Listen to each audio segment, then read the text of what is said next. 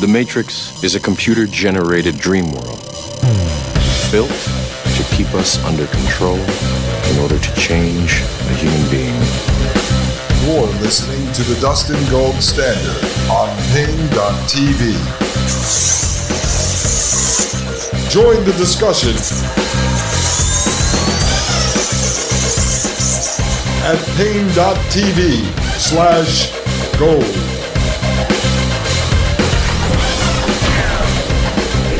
Ladies and gentlemen, welcome back to the Dustin Gold Standard. My name is Dustin Gold, and you are listening to Pain.tv/gold. I hope everyone is doing great. As you noticed, I was not here yesterday, ladies and gentlemen.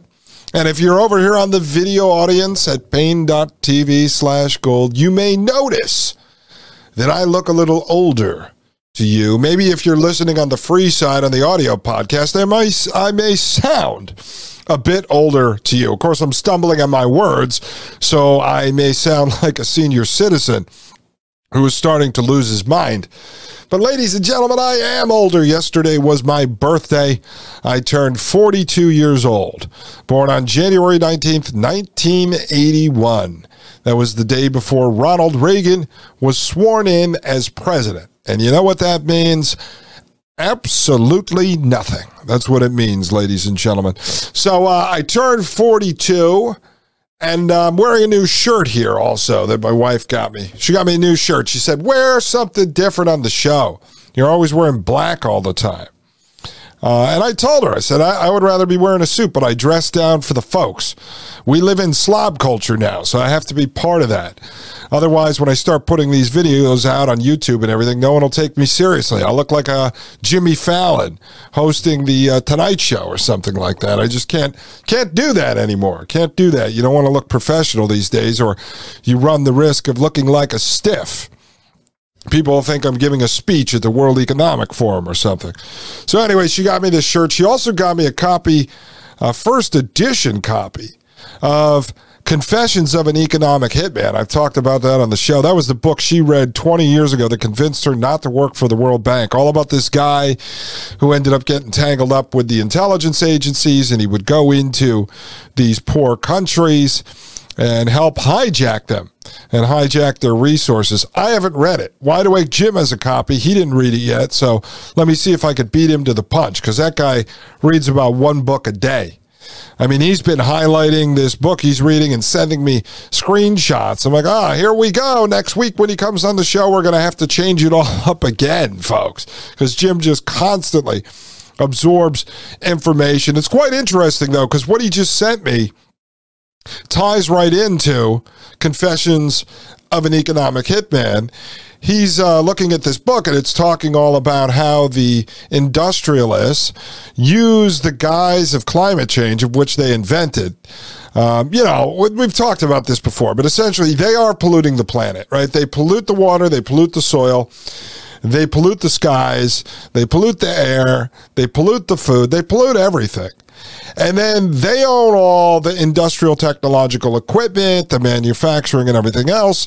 They turn around, they say climate change is here, hurricanes and floods and cold snaps and heat waves and tornadoes and all this other stuff come from us, and it's increasing because of CO2 emission, when in fact that is just a grift, number one. And number two, it's run as a scam to drive us into central bank digital currency, carbon credit-based slave system. That's what's actually happening.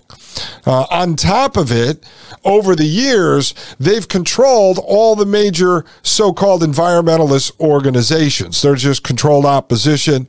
They are frontmen, and they use those groups to then claim that the poor people, the poor countries, the indigenous primitive folks, they are in fact climate polluters, and the only way that they could redeem themselves is to allow the industrialists to come in and to bring technology into their countries. And in fact, what they do is they end up getting them trapped in a debt scam For instance, offering them up a power grid or some sort of a water purification infrastructure system that they can never pay for, and then they are able to hijack the country and steal all the resources. Go in there and get the lithium and the cobalt and such. I mean, this has been going on for years. So it's a twofold situation. The author of Industrial Society and its Future talks a bit about that. Jim's seeing it in his books, and this is the basis for what Confessions of an Economic Hitman are. So I'm going to read that. We'll be able to tie all this together for you folks. But that's what's going on. That's what's going on. The technocrats are going in and they're hijacking all of this land, all the resources at the same time. In the industrialized societies, they're blaming climate change on me and you for the purpose of driving us into a CBDC scam, a CBDC-based slave system. That's what's actually happening, ladies and gentlemen. All right, so what I'm going to do is I want to jump right into industrial society and its future. I'm not even going to warm you folks up anymore because I'm going to make an attempt to try to finish this today, if we can, so we can move on to some other pressing matters. And I appreciate everyone who's been emailing me and such, saying they appreciate the coverage of this. They figured out what the paper is. They said they haven't seen anyone really do any in-depth analysis of this, and they really appreciate us covering it over here. So let's pick up where we left off yesterday. That's paragraph 189. Remember, we're talking about, from the author's perspective, a revolution of humans trying to fight back against and tear down the technological state, or what he calls the industrial technological system, and that would be called technocracy. He also talks about the state or the system socializing people into the system. That would be what we would call social engineering. So we have technocracy and social engineering. Obviously, they go hand in hand. We know the definition of technocracy is the science of social engineering and the systematic control of the means of production and the distribution of goods and services. So let's pick up here, paragraph 189. The author says, prior to that final struggle, the revolutionaries should not expect to have a majority of people on their side.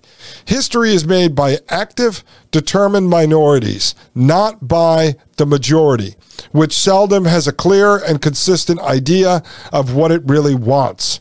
Until the time comes for the final push toward revolution, the task of revolutionaries will be less to win the shallow support of the majority than to build a small core of deeply committed people. As for the majority, it will be enough to make them aware of the existence of the new ideology and remind them of it frequently. Though, of course, it will be desirable to get majority support to the extent that this can be done without weakening the core of seriously committed people.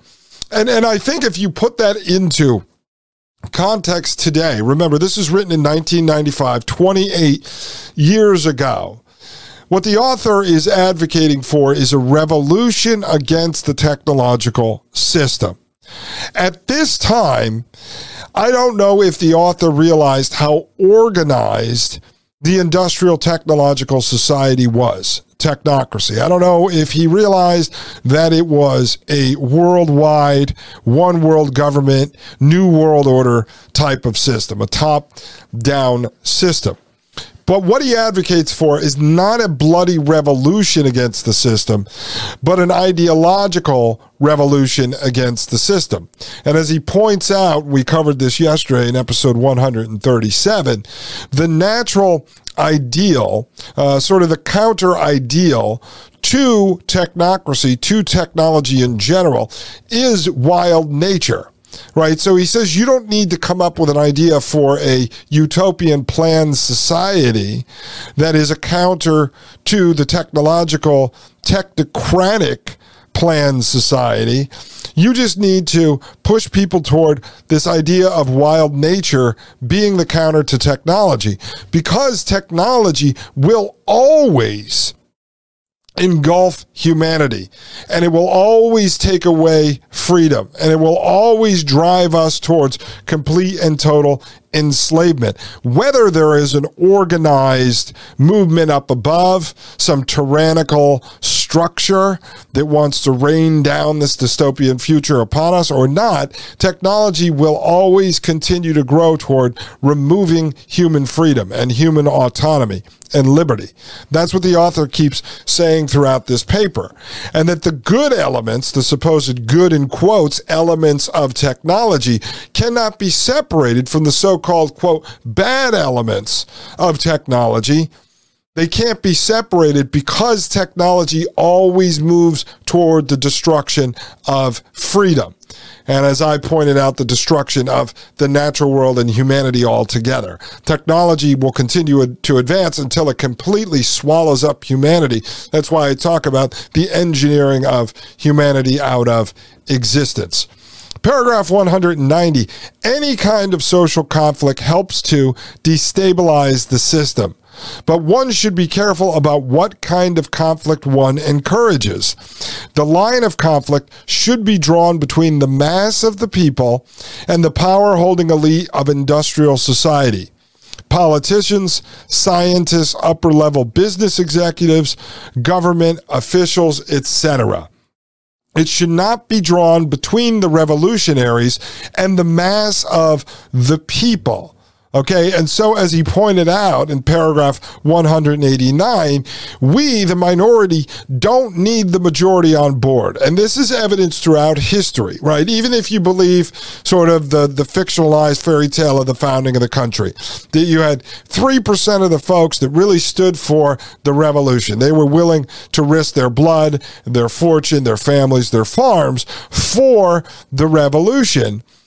The vast majority in the middle were going to just go along with whoever won, whether it was the revolutionaries or whether it was the crown, right? And it's the same thing here. He's saying the vast majority will just go along, so you don't have to convince everyone to wake up to what is going on. And now he's saying, don't pick a battle between you and, let's say, your neighbor who isn't on board with this idea. The conflict should be drawn between the mass of the people and the power-holding elite of industrial society. He mentions politicians, scientists, upper-level business executives, government officials. I say you point the finger at the technocrats, the investors, the United Nations, the Bank for International Settlements, all these big major organizations that we know have power. Now, unfortunately, and I don't know if the author would have taken this into consideration. I don't think so. I don't think even he would recognize that 28 years after he wrote this, that's unfortunately the mass of the people actually work for the system at this point. Whether they work for the government or they're government contractors or they work for companies that are floated by government money, or they are programmers and software developers and scientists and engineers and doctors and lawyers. Everyone now has been absorbed underneath this system.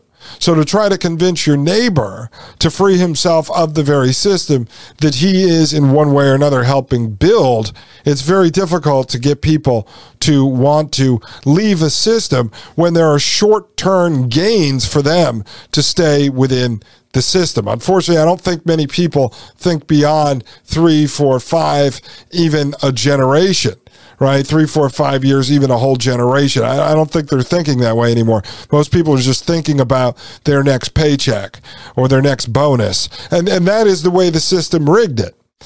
It goes on to say, instead, the average American should be portrayed as a victim of the advertising and marketing industry, which has suckered him into buying a lot of junk that he doesn't need, and that is very poor compensation for his lost freedom.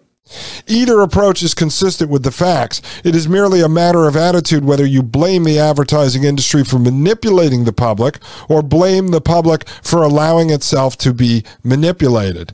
As a matter of strategy, one should generally avoid blaming the public, right?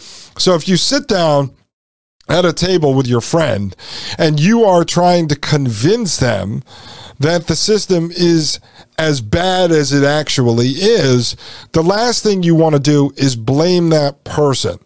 So you don't want to blame them to their face for going out and getting vaccinated. As Maria Albanese, co-host of the Thomas Paine podcast on Fridays, would call these people our anchors. They drive us down.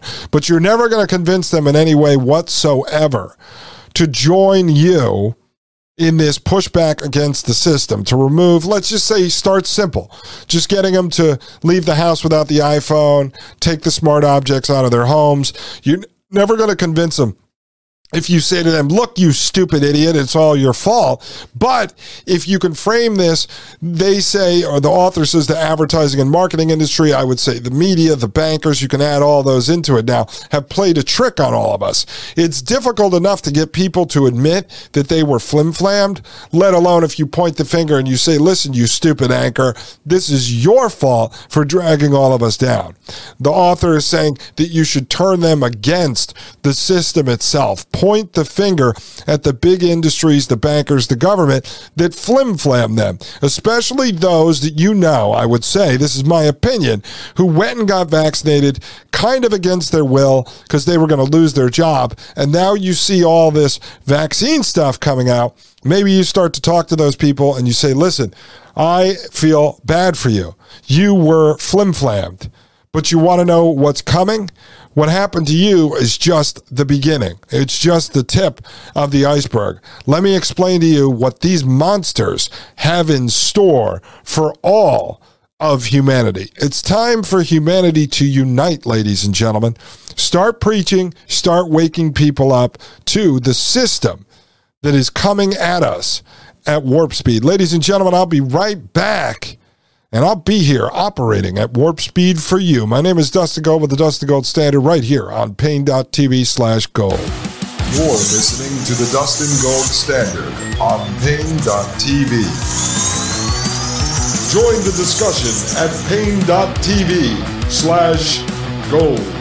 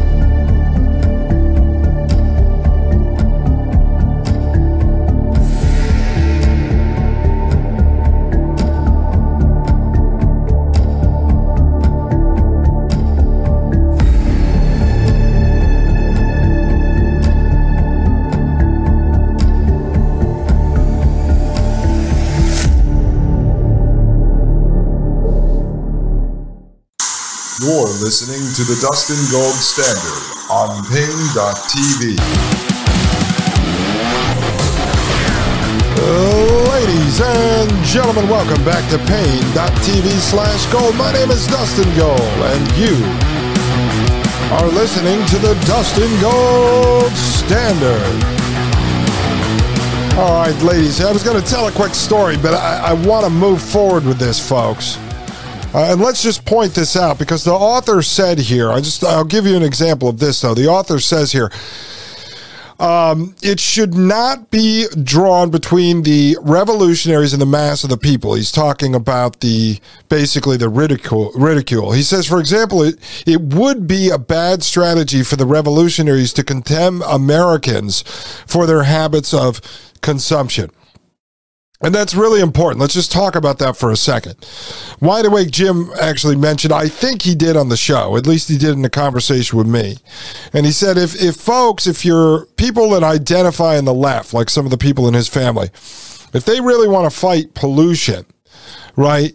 If you can convince them that the man-made climate change thing is not real, but pollution is in fact real, we're not arguing that, and they want to fight pollution, they could lower their consumption.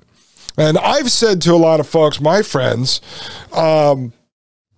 during COVID land, the high school theater production, if they were thinking of moving toward homeschooling and things of that nature, or my wife and I moved towards the home birth to exit the Rockefeller Medical Industrial Complex, we had to pay out of pocket. I've talked about that on the show. We had to put up like $6,500. And people say, oh, how did you afford that? Meanwhile, they've got, 3 car payments, 6 flat screen TVs, all types of stuff they don't really need. A 7-bedroom McMansion in the suburbs when they've got 2 children.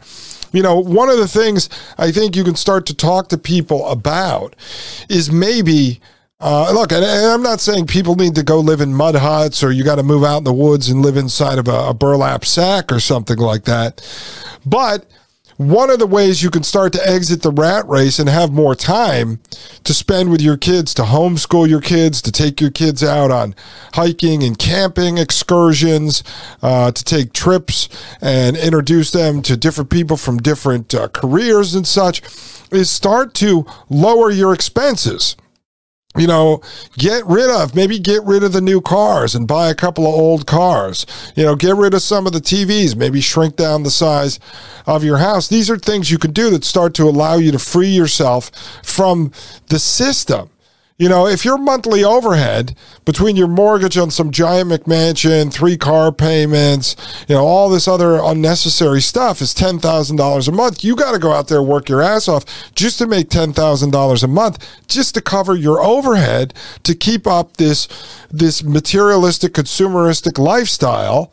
And then if you're working that hard, if you're putting in 50, 60, 70, 80 hours a week just to have all that stuff and you're not spending time with your kids, maybe if you can cut that 80 hours a week back to 40 because you cut back your expenses, you cut those in half, now you have an extra 40 hours a week to homeschool your kid.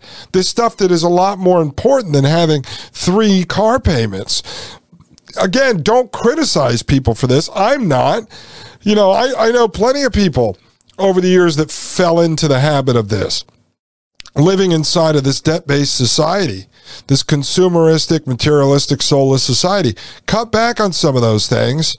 Maybe save up some of that money if you want to keep working, if you're someone who likes to work. Cut back on the expenses, set aside the money, buy that piece of land. You don't have to necessarily even develop it right away. That's what we're looking at doing. Trying to get 10 acres and maybe we'll sit on it, save up a little more, then build on it. We're going through some different ideas. So, start to have talks with people that want to free the system. Maybe they're thinking about homeschooling their kid, but they say, I can't. Both myself and my wife work, 80 hours a week. Well, maybe cut back on some of the expenses. Maybe you don't need some of that stuff that you have, and then you could balance out your priorities. Let's continue. Paragraph 191. One should think twice before encouraging any other social conflict than that between the power-holding elite, which wields technology, and the general public, over which technology exerts its power, right? So the elite control the technology. They wield that technological power. And then the general public, the technology exerts its power over them. They don't realize that. So that's part of what you can start to teach people. For one thing, other conflicts tend to distract attention from the important conflicts between power elite and ordinary people, between technology and nature. For another thing, other conflicts may actually tend to encourage technicalization because each side in such a conflict wants to use technological power to gain advantages over its adversary. Very, very interesting there. Okay, that's why I don't comment much on Twitter, because I will see folks, and I call these controlled opposition or misinformation or disinformation agents, and what happens is you will see someone speaking out or appearing to speak out against technocracy or transhumanism or technology, but then their solution is to drive you further into technology. So be careful getting in all these different fights. This is why I don't chase a lot of fires either, because I don't like to distract myself from the big message here, which we've built all the way up to through 140 episodes. It took to try to get here to explain this to you folks, that the big issue here is technology and the technological system as a whole. I think if you've been listening since episode 1, you're able to stomach this. I know it's a hard pill to swallow, but as I've said before, this is the gold pill. It is the truth. I'm going to tell you the truth about this system. And this is the reality, folks. It goes on to say this is clearly seen in rivalries between nations. It also appears in ethnic conflicts within nations. For example, in America, many black leaders are anxious to gain power for African Americans by placing black individuals in the technological power elite. They want there to be many black government officials, scientists, corporation executives, and so forth. In this way, they are helping to absorb the African American subculture into the technological system. Generally speaking, one should encourage only those social conflicts that can be fitted into the framework of the conflicts of power elite versus ordinary people, technology versus nature. So try to think about this. And listen, I'm going to make this clear. If you're listening to my show, if you're out there even listening to, there's folks that I like, ones that I trust, don't trust, and such. I'm not going to name every single person. But if you're listening to like Whitney Webb or Last American Vagabond or Johnny Vedmore or Catherine Austin Fitz or John Titus or any of these type of shows, Mike Moore with the Thomas Paine podcast, you're listening to Maria Albanese on Fridays over there. You're listening to all these kind of shows that are talking out against the establishment system. First off, I don't think you're going to find many people like me who are going to advocate against the entire technological system. I don't go balls to the wall with this stuff. I don't come on here as some kind of a radical. I have, honestly, really well, I thought out really well how I was going to approach this, because I didn't want to come out of the gates and tell you all that I would be for living in the woods away from the system. Nor am I saying that all of you have to do that. I think there could possibly be a balance between living 1 foot in and 1 foot out of the matrix. That's why I framed my show around that from the very beginning. I think the further you pull yourself out of the matrix, the more and more you're going to see that you're happier outside of the matrix, and I think that will grow.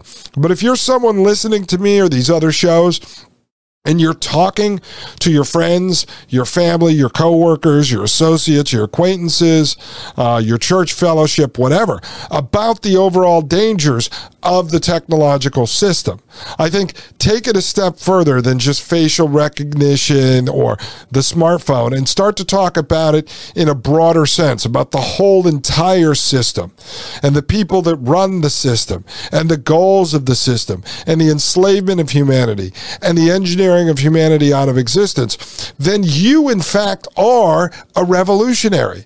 You're involved with this ideological information war against the technological system. You're taking part in that.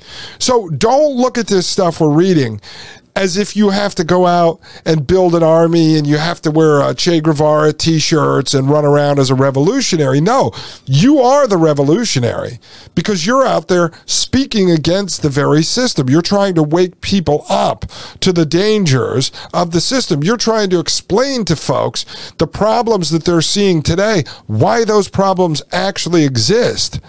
Because technology, the technological system, the technocracy is the actual enemy. We've been chasing around looking at Marx. If you came from the right, we've been looking at Marxism, socialism, communism. The folks on the left have been looking at fascism and the Nazis and all this stuff. We have been doing all this, looking at all these different political ideologies, and we haven't been focused on the actual wizard behind the curtain, which is technology itself. And if people start to see this and understand that technology is going to eat humanity, the natural world, and freedom alive, it's just eating it, it's destroying it like a cancer, then maybe people will start to go, wait a second, I understand what you're talking about. Why do folks escape on the weekends and go out for a hike? Or they go out camping in the woods? They do it to escape the matrix, to step outside of that system. Something in them, either consciously or unconsciously, because it's wired in their DNA, they want to pull out of the system. So start to use that knowledge, right? Figure out what it is in people that makes them want to pull back out of the technological system, and try to wake up your friends and family using that. Get them out on a hike with you. Get them out on a camping excursion with you. Bring them out in nature. And they will start to see how happy they are when they're disconnected from a cell signal and they're not walking around with the iPhone in their pocket, scrolling their stupid Facebook feed, looking at what a bunch of people they don't even know in real life are doing. We don't even know if half those things are bots. They could not even be real. And if they are real, who the hell cares what some person you never met is doing in their life? Go out and do those things in your life. Paragraph 192. But the way to discourage ethnic conflict is not through militant advocacy of minority rights. See paragraphs 21 and 29.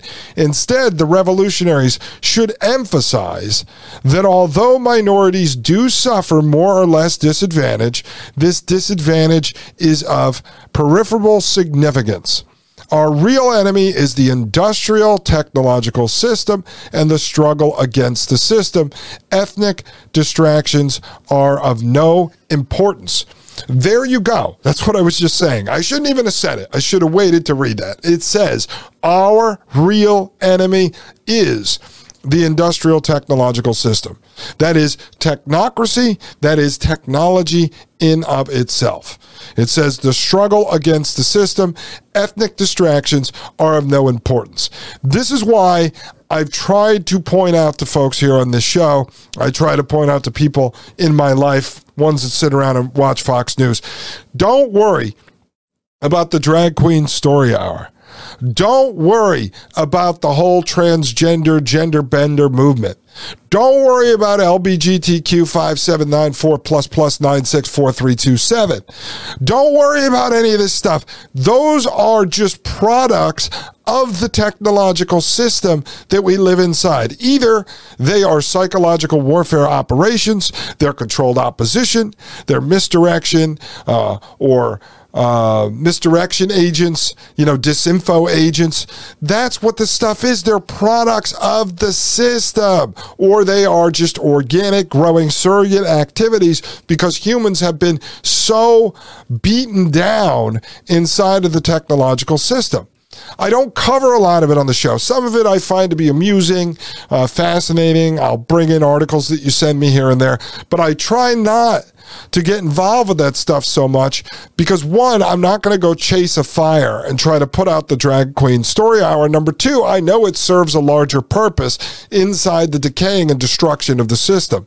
I also know that it plays a big part in the WWE wrestling to keep you and I distracted and focused on the drag queen story hour. We're not going to stop it, and even if we did, the technological system is growing and expanding while we're spending time chasing around the drag queen story hour. All right, so try to just zero in on this idea and preach the dangers of the technological system. If you can get people to disconnect 10, 20, 30% of the time, that is a major slap in the face to the system. It is less data that the system is collecting, which they need in order to enslave us. So start to think about that, folks, over this short break. I'll be right back. This is Dustin Gold with the Dustin Gold Standard right here on Pain.tv/gold. You're listening to the Dustin Gold Standard on Pain.tv. Join the discussion at Pain.tv/gold.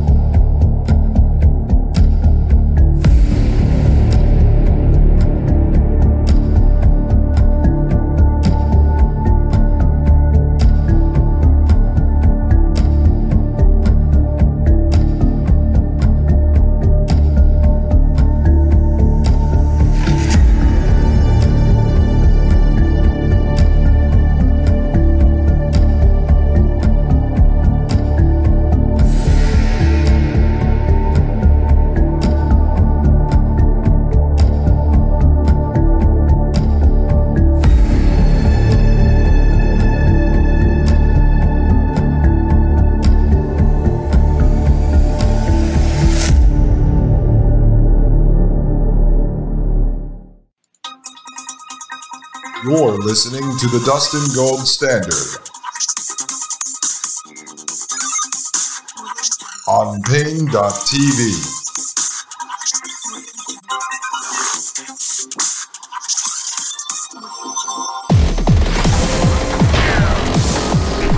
All right, ladies and gentlemen, welcome back to the Dustin Gold Standard. My name is Dustin Gold, and you are listening to Pain.tv/gold.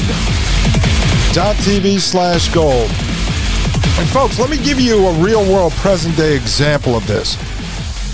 Right? This idea that the technological system, is destroying us in our freedom, and then what happens is a technological solution supposedly comes out of the woodwork, whether that be strategic or whether that be organic, and ends up enslaving us further. This whole idea of cryptocurrency, right? So a lot of my friends, and I don't think these were like paid controlled opposition types, but my friends of yesteryear, libertarians, a lot of them were conservatives that moved libertarian. They were against the Federal Reserve. They were against fiat currency. And the next thing you know, they're sitting there promoting Bitcoin and cryptocurrency when it came down as the solution to freedom and to freeing ourselves financially from the big banks, from the central banksters, and from the government. But what they did is they got driven further into this idea that technology was going to free us from technology. Why? Because they didn't understand that we were running from the technological system. The enslavement that we were experiencing under the fiat currency system was a product of the technological system.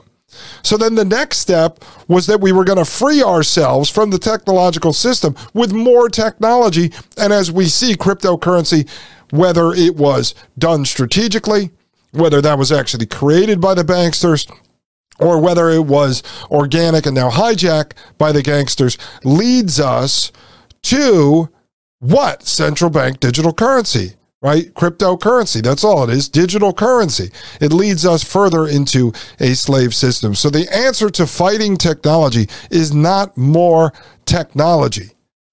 When we see the mass censorship over the last 5, 6, 7 years of independent broadcasters like myself, all of a sudden people are getting censored on YouTube or Twitter or Facebook. And what's the natural reaction of folks?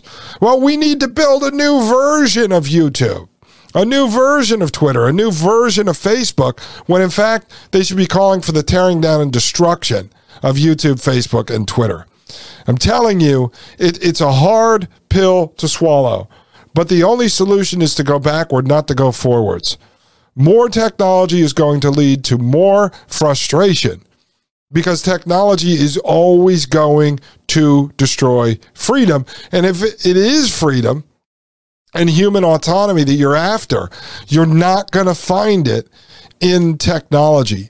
There is not some technological utopia in which we can enact or interact with technology and still have freedom. It's just not going to happen. I mean, try to come up with some sort of example, a real world example of where technology has not harmed humanity and took away freedom, where it has actually given us more freedom. I just don't think you're going to find it. And if anyone has any, I would love to talk to you about it on this show. Paragraph 193. The kind of revolution we have in mind will not necessarily involve an armed uprising against any government. It may or may not involve physical violence, but it will not be a political revolution. Its focus will be on technology and economics, not politics. Okay, and this is part of what Wide Awake Jim has been talking about here. I've talked about it from the beginning. I am not political anymore. I am post-politics. The only politics that you need to focus on is the politics of your neighborhood. You know, who to talk to, who to try to wake up, that kind of thing. That's politics, but not politics on a national or international level. Not politics when it comes to parties or, defined political ideologies. The war is against technology, and it's talking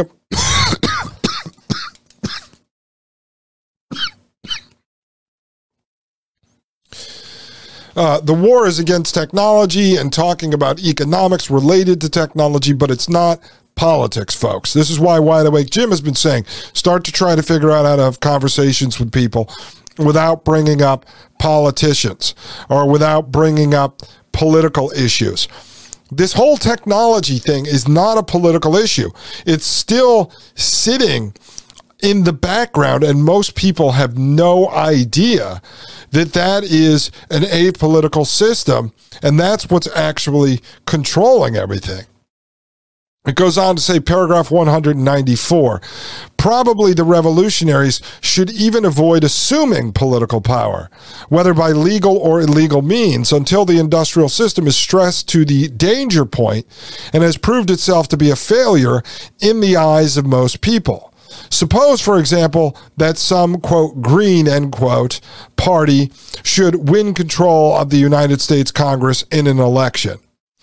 In order to avoid betraying or watering down their own ideology, they would have to take vigorous measures to turn economic growth into economic shrinkage. To the average man, the results would appear disastrous. There would be massive unemployment, shortages of commodities, etc. Even if the grosser ill effects could be avoided through superhumanly skillful management, still people would have to begin giving up the luxuries to which they have become addicted. Dissatisfaction would grow, the Green Party would be voted out of office, and the revolutionaries would have suffered a severe setback. For this reason, the revolutionaries should not try to acquire political power until the system has gotten itself into such a mess that any hardships will be seen as resulting from the failures of the industrial system itself and not from the policies of the revolutionaries.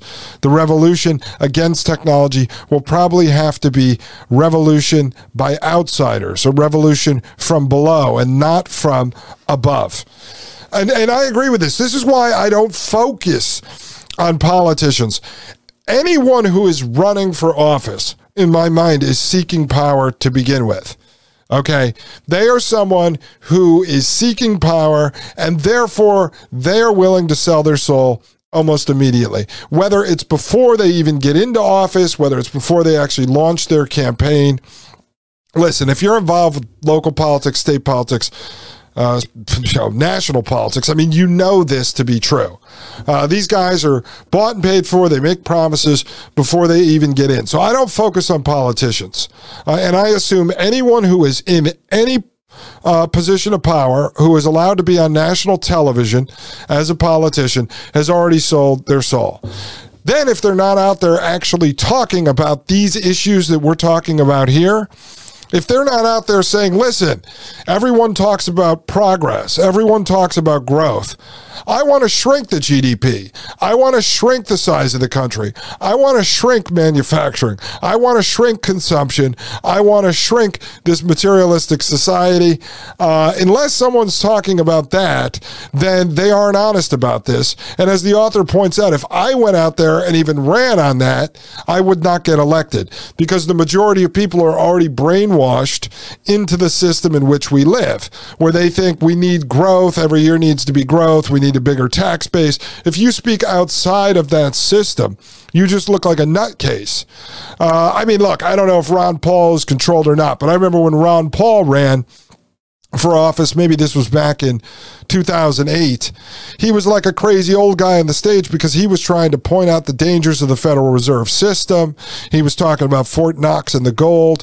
For the most part, no one, and he ran as a Republican. I don't know what he got, 2% of the vote. People just looked at him as crazy. So to stand there and try to talk about this on a political stage when you're running for office within the system, all the people participating in the voting are already bought into the system. If you want to understand more about this, listen to Legal Man and his show, The Quash, Quash. He gets into this. Just vote harder, folks. Just vote harder, and we will dig ourselves out of this. So I don't think politics at this point is actually the way to go. I think it's preaching to folks that are confused, that are looking for answers, people that are losing their jobs. You know, I said to Wide Awake Jim, because we started looking yesterday at some of the jobs that are being replaced by AI, like his friend's son, who was replaced. A commentator and writer for Comcast Sports was replaced by AI. Now, when you're reading sports articles, do you know it's generated by AI? The vast majority of people don't.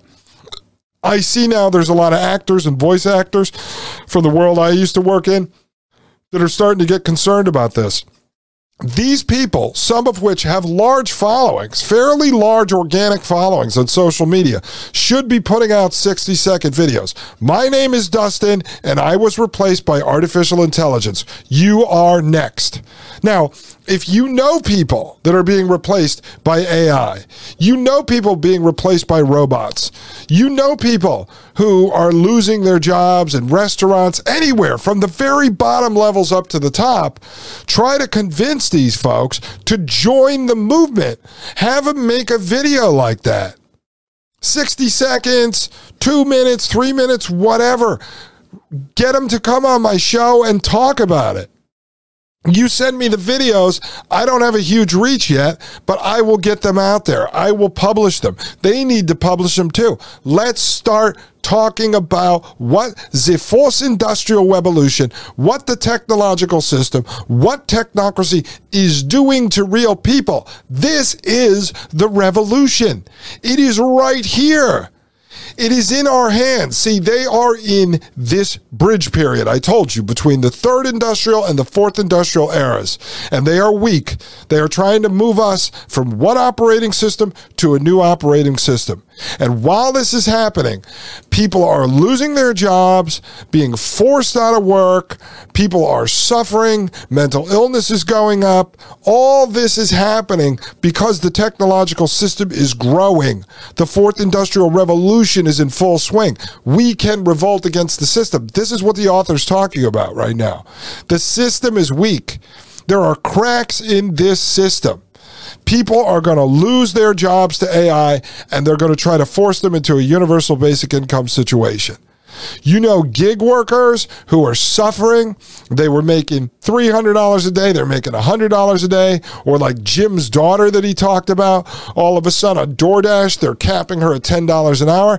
These people need to make videos. They need to start to speak out. It is time to revolt against the system. You want to have the collective revolt? Start talking people into telling their stories. If there are people out there whose kid ended up, having mental problems and stuff because of COVID land, the high school theater production, these people need to make videos. If you know people who got jabbed up and now they're sick, now they have cancer, you can't prove it's the jab, but so what? Start making videos and telling your story. Videos are the most effective because you could put a face to the words. Tweets are one thing, but videos are real.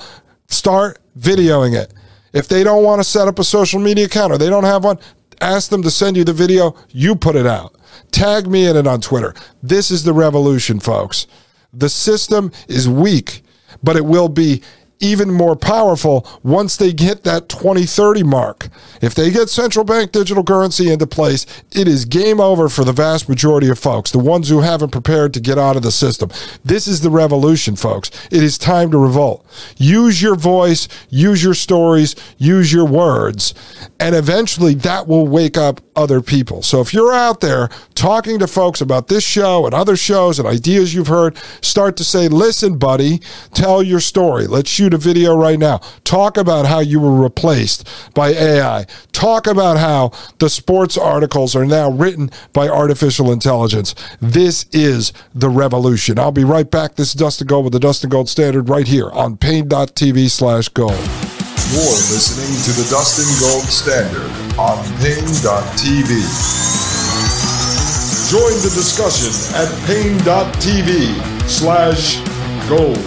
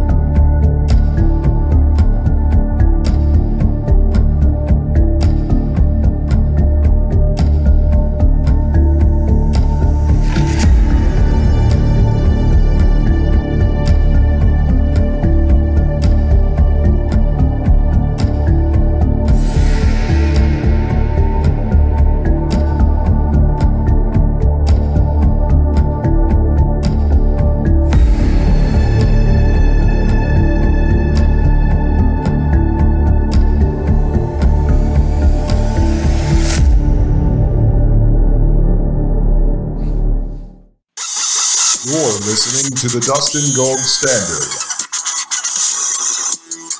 on Pain.tv.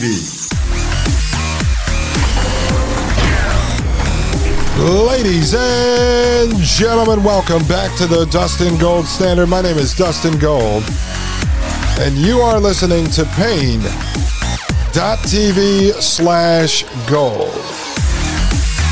And ladies and gentlemen, also part of the revolution, he doesn't know it, maybe he does, Wide Awake Jim. He's a revolutionary, folks.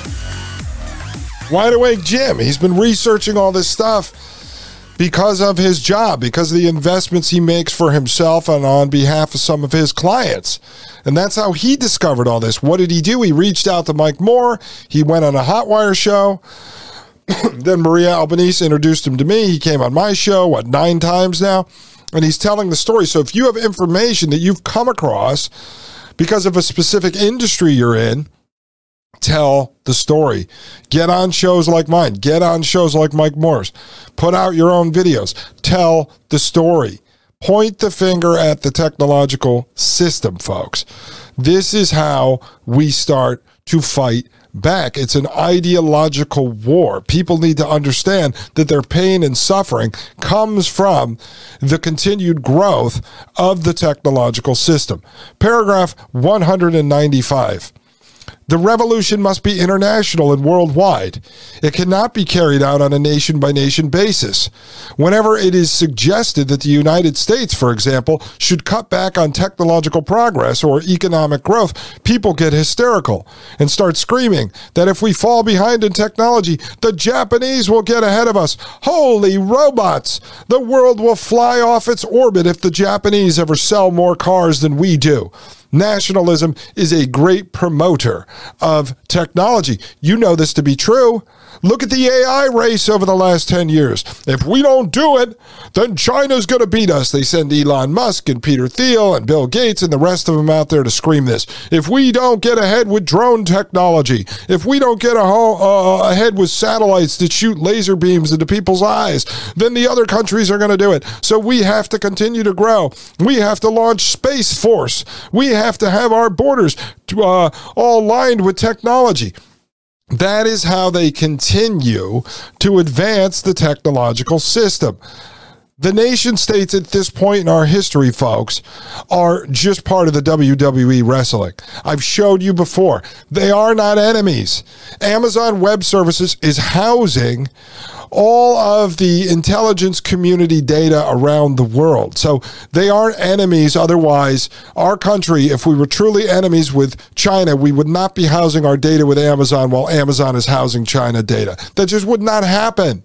It would not happen, folks.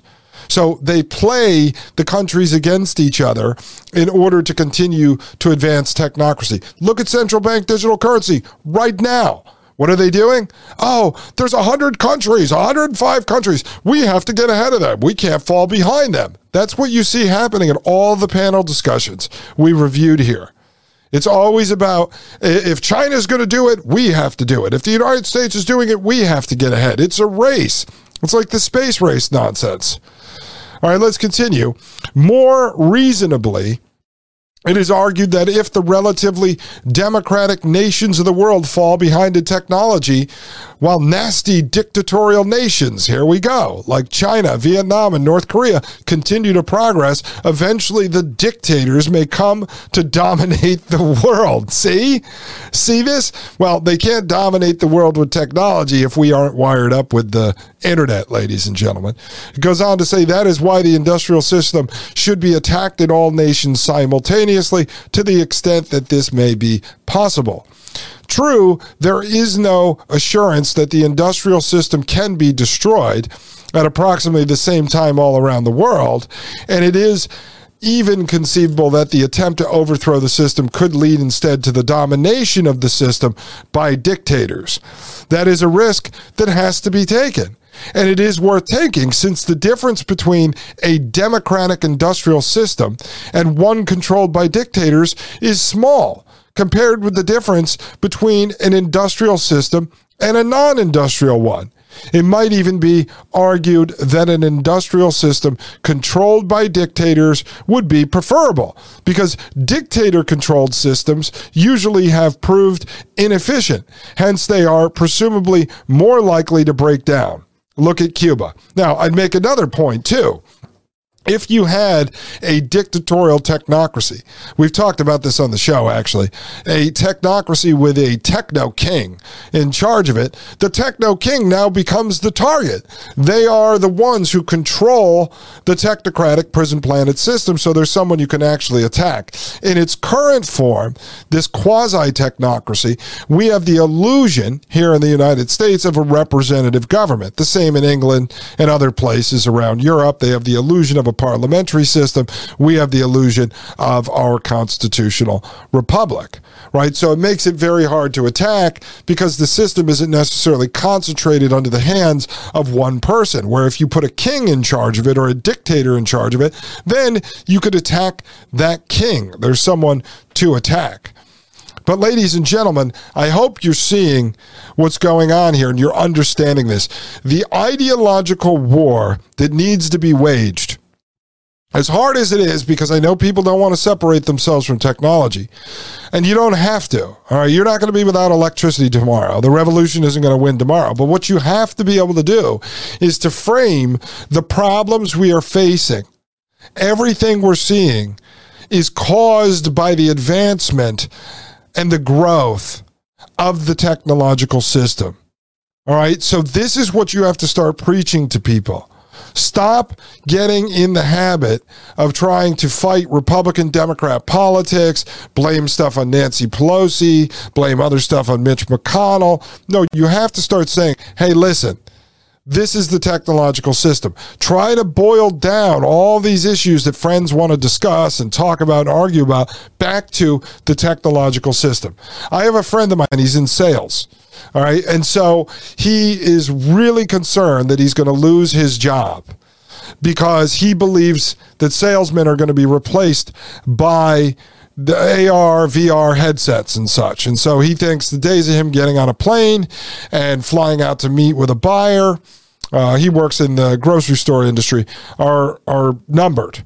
That eventually they're just going to mail an AR headset off to the buyer. The buyer's going to have one. They're going to put it on. They're going to talk to basically an AI sales guy in the metaverse. So his solution is he's trying to get ahead and build a company where he can be the sales guy that meets with people inside of the metaverse. So he's further adopting the technology that's eventually going to remove someone like him from the equation versus trying to fight back and make the case that nothing can work like a human going out and meeting with another human to sell them goods to sell in their grocery store. He should be making the case that we need to go backwards, not the case that he wants to be the guy to take it forwards. So see, we're driving ourselves further into extinction. You have to be able to make this case to people that technology is not the solution to fight technology, and that technology is the very root cause of the problems that we are seeing today. Paragraph 196, revolutionaries might consider favoring measures that tend to blind the world economy into a unified whole. Free trade agreements like NAFTA and GATT are probably harmful to the environment in the short run, but in the long run, they may perhaps be advantageous because they foster economic independence between nations. Interdependence between nations. It will be easier to destroy the industrial system on a worldwide basis if the world economy is so unified that its breakdown in any one major nation will lead to its breakdown in all industrialized nations. Now, we are already at that point, folks. We are at that point. 28 years after this paper was written, we live in a global economy. I mean, even the central bankers talk about the monetary system as this global monetary system. As you know, as evidenced by the illusion of the breakdown of the supply chains under COVID land, the high school theater production, if China stops producing something, all of a sudden the United States has a shortage. This is all interconnected at this point. We are living under a global government. So what the author is trying to say is that if the governments become interconnected and the new world order is here, it will be easier to fight back and break down the technological system as a whole because we're already living under a one world governmental infrastructure already. And that is the case. That is the case. We have the illusion of the nation states, but we are living under this global system. So it'd be much easier to break down the system because one technology going down in one country ends up going down in all these countries. Look at all the technology we provide to the world out of Silicon Valley.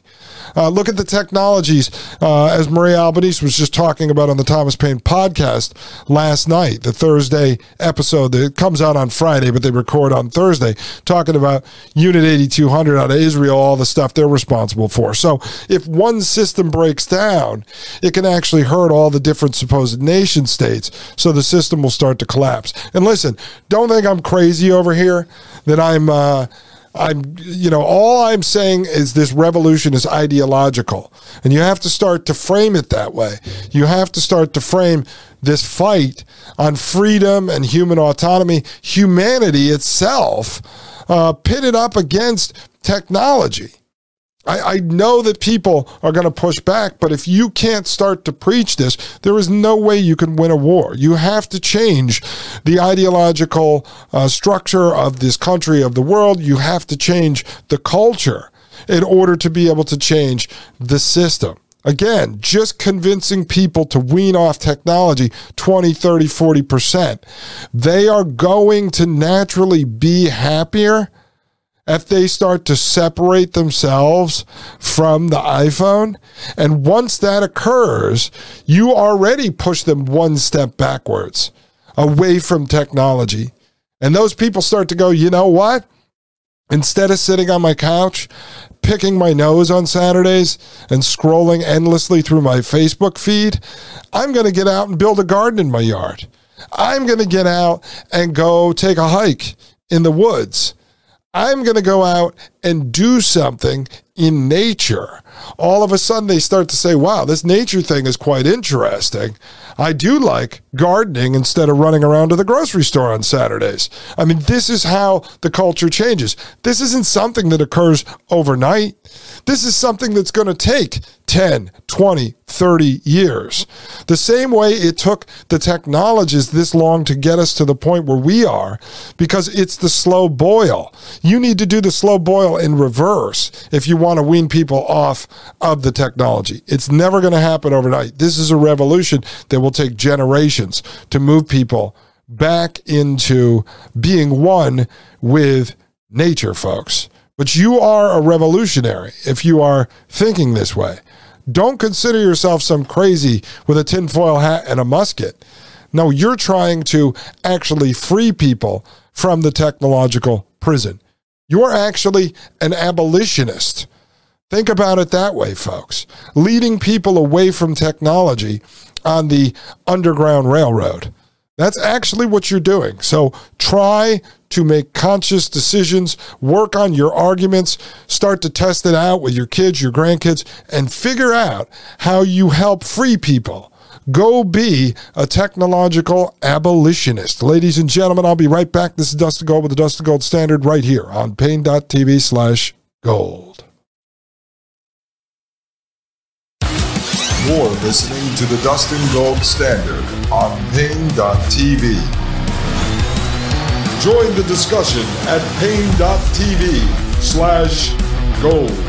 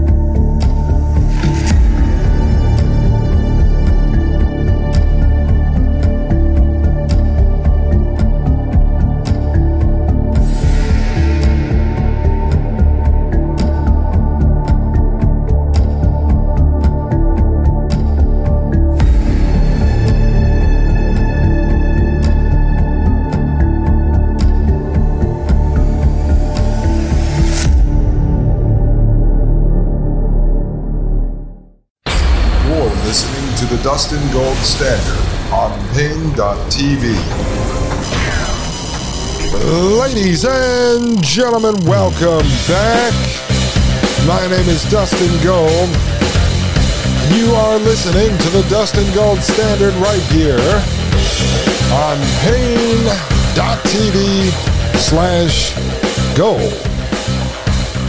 All right, folks, and one other thing I just want to bring up on the topic of defeating the system, waging a revolution against the system, and that it's easier when the system is actually operating as a one-world style government. See, what happens is it'd be very difficult to attack the system if the people in the United States were experiencing different issues, let's say, than people over in Poland or somewhere else. Because we'd be so far apart, even though we connect over the internet, that we'd be talking about different problems, and it would be an issue to try to wake up folks in those places. But if you've noticed over the last 10, 15, 20, 25 years, people in different countries are experiencing the same problems, just with different actors in control, right? So as we had the supposed rise of Trump and U.S. nationalism, you had the folks in England experiencing the rise of Brexit, and they had Theresa May and Boris Johnson and stuff. Different players in different countries, different actors, but almost the same script. And that's because the technocrats are using the same script. When I was over in Poland in July, I'd pointed out to you folks that it was like the USA 1980. But they are trying to quickly catch Poland up to USA now. Not catching up, well, yes, it's catching up as a first world nation, which basically means you're under the control of technocracy. So those folks will be starting to experience the same folks we have, the same problems that we have here. For instance, credit card debt and all that other stuff didn't really exist in Poland. Nobody really used credit cards. Now they're starting to. So you're going to have people trapped in debt slavery. So now when you're able to talk to folks over in Poland, you can start to talk about the same issues that we're facing here. Same thing with demographic warfare. They flood first world countries with immigrants, both legal and illegal, for the purpose of destabilizing the workforce, driving wages down, et cetera, et cetera. Well, Poland is experiencing that with the supposed Ukrainian refugees right now. So we experience it with people from south of the border. That's what we experienced since the 80s. You know, folks in England experience it with Pakistanis. So now you can start to talk about open border issues with folks in other countries. See, the technocrats are using the same game plan everywhere to try to catch everyone up to the same level of technocracy as they usher in the larger system, central bank digital currency, facial recognition, some of the other issues. And so we're all going to face that at the same time, which makes the ability to revolt a little bit easier, to revolt in other countries and to share ideas with people in other countries. So it works to our advantage, even though it has worked to our disadvantage because we got to where we are. It's pretty damn bad. But if you want to start to act as a revolutionary, if you want to start to act as an abolitionist and try to free people from the stranglehold of technology, you could start to talk to them about issues you're experiencing here and then compare those to issues that they're experiencing over there. And if they're similar, you can say to someone, how does a country like ours, it's 250 years old, and a country like yours, I don't say it's England, 1,000 years old, how are we experiencing basically the same issues at the same exact time? That is because we're all under the same technocratic control system. That's what we need to be fighting, not political parties. Political parties are owned by the technocracy. Paragraph 197. Some people take the line that modern man has too much power, too much control over nature. They argue for a more passive attitude on the part of the human race. At best, these people are expressing themselves unclearly because they fail to distinguish between power for large organizations and power for individuals and small groups. All right, this was very important back in 1995, 28 years ago, when this paper was written, folks. Let me continue. It is a mistake to argue for powerlessness and passivity because people need power. Modern man as a collective entity, that is the industrial system, has immense power over nature. And we, he's talking about his organization FC, regard this as evil. But modern individuals and small groups of individuals have far less power than primitive man ever did. Generally speaking, the vast power of modern man over nature is exercised not by individuals or small groups, but by large corporations or large organizations, he says. To the extent that the average modern individual can wield the power of technology, he is permitted to do so only within narrow limits and only under the supervision and control of the system. For instance, you need a license for everything, and with the license comes rules and regulations. The individual has only those technological powers with which the system chooses to provide him. His personal power over nature is slight. All right, and that makes total sense, right? So all the technology we generally have in our life, whether it be a car, whether it be various systems within your home, whether it be your devices, your computer, your laptop, your tablet, your phone, et cetera, those devices are given to you, but they all connect up to the internet, right? They connect up to the metaverse. We'll just call that now, up to that system. They're useless, essentially, without being connected to that system or being plugged into the wall for electrical power.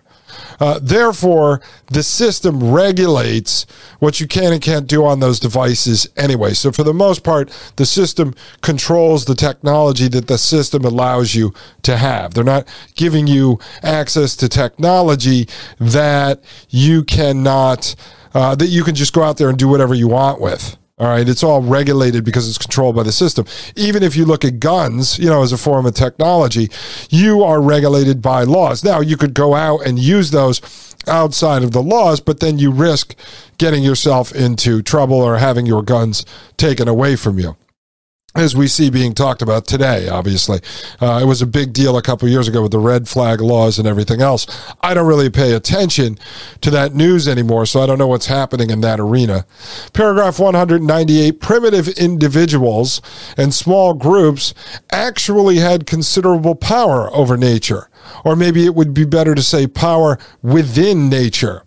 When primitive man needed food, he knew how to find and prepare edible roots, how to track game and take it with homemade weapons. He knew how to protect himself from heat, cold, rain, dangerous animals, etc. But primitive man did relatively little damage to nature because the collective power of primitive society was negligible compared to the collective and power of industrial society. And this is where I would say man living in harmony with nature. I mean, man is part of nature. If you look at the system, whether you believe it was created by God, by Mother Nature, by some creator, I don't know, or the Big Boom. It all worked so perfectly. Now, some would argue, and this was actually a controlled opposition narrative, that man destroyed the planet. It's not man in general, as he's talking about individuals and small groups. It was the elitist, power-hungry folks that are trying to play God, which now we know were the industrialists, the technocrats, now the transhumanists. They're trying to take control of nature, the natural world, and humanity, and harness it as their own, and shape it into whatever their vision is, which is really just controlling it under a digital slave system. So man can live in harmony with nature. It's when you bring the technocrats into the mix that both nature and man end up being destroyed. Paragraph 199, instead of arguing for powerlessness and passivity, one should argue that the power of the industrial system should be broken, and that this will greatly increase the power and freedom of individuals and small groups. And I'll just say here, I brought it up several times.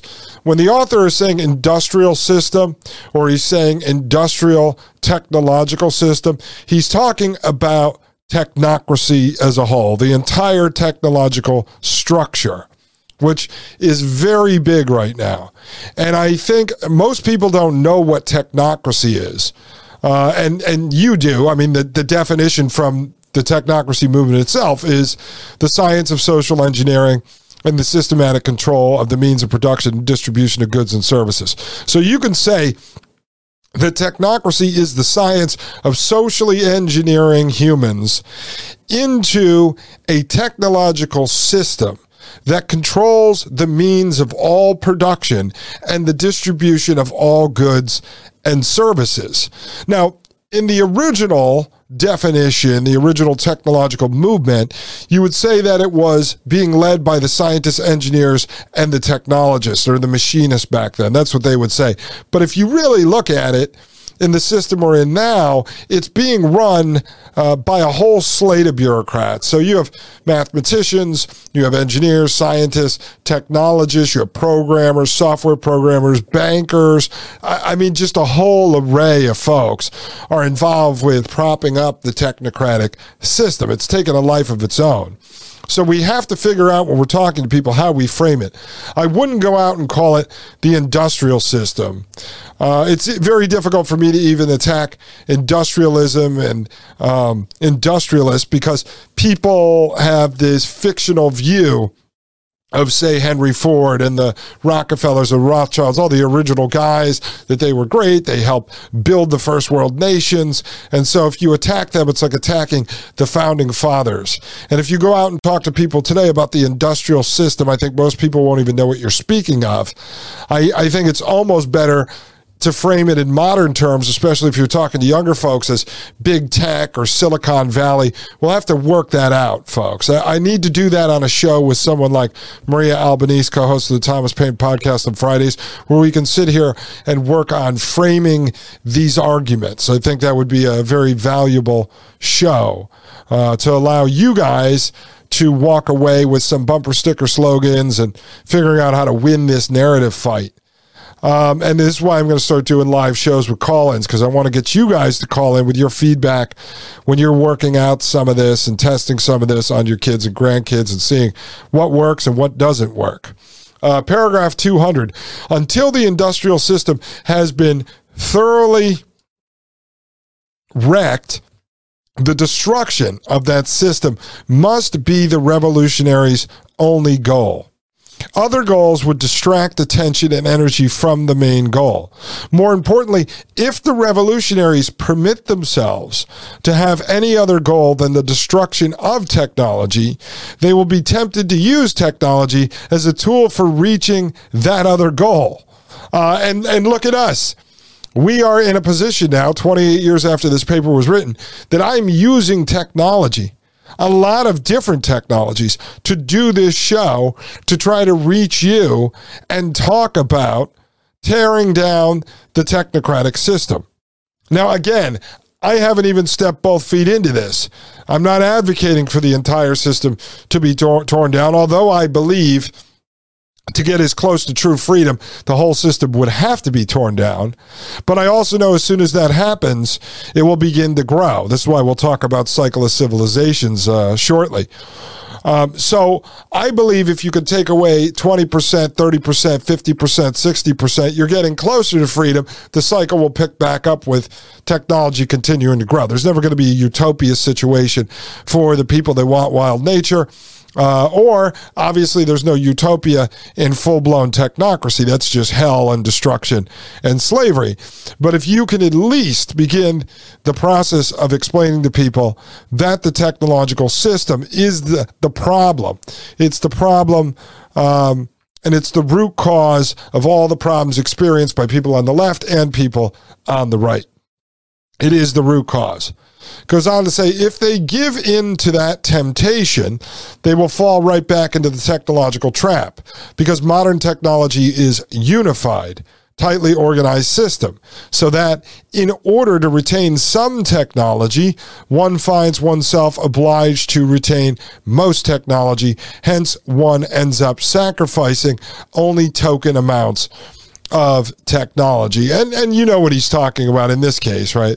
So let's say I was someone who said, we have to get rid of all technology, but we can't get rid of podcasts, or we can't get rid of YouTube. Well, now, podcasts and YouTube lead to, we need computers, we need microphones, we need cameras, we need smartphones, we need internet. And before you know it, the whole system is back up and operating just because I want a podcast to be able to rail against technology, right? So I'm using technology to rail against technology. So right now, folks, I'm being pretty hypocritical, but I pointed that out throughout the Dustin Gold Standard. You know, if I wouldn't be honest, if I was sitting there not admitting to you that I'm obviously using technology, which you know because you're listening to me. But at this point, I think we're so late in the game compared to what this author was talking about, what needed to be done 28 years ago, that the only way to start to spread this information to a large enough audience in order to begin the process of educating people on what the actual root cause of their problems are is through the internet. Because we're not going to tear the internet down tomorrow. It doesn't matter. It's still operational. If I close down my show and you stop listening to podcasts, that would be what, a couple thousand of us that wouldn't use the internet. That's not going to make a dent in the system. And we would, at this stage, I think most of us need the internet to be able to make money to survive in the system till we can exit the system. But at least we're starting to talk about this. I don't know anyone else who is, because if it succeeded, it would be the demise of my show, my ability, obviously, to make a living. That's okay. I'm willing to sacrifice that. But if I just shut this off and say I'm a martyr, I'm going away, it's not going to make a difference. Alison McDowell kind of did that with Twitter, and it made no dent in the system whatsoever. All right, ladies and gentlemen, I'll make a dent in the system. I am going to shut this show down, but only for a few moments to go to a short commercial break. I'll be right back. This is Dustin Gold with the Dustin Gold Standard right here on Pain.tv/gold.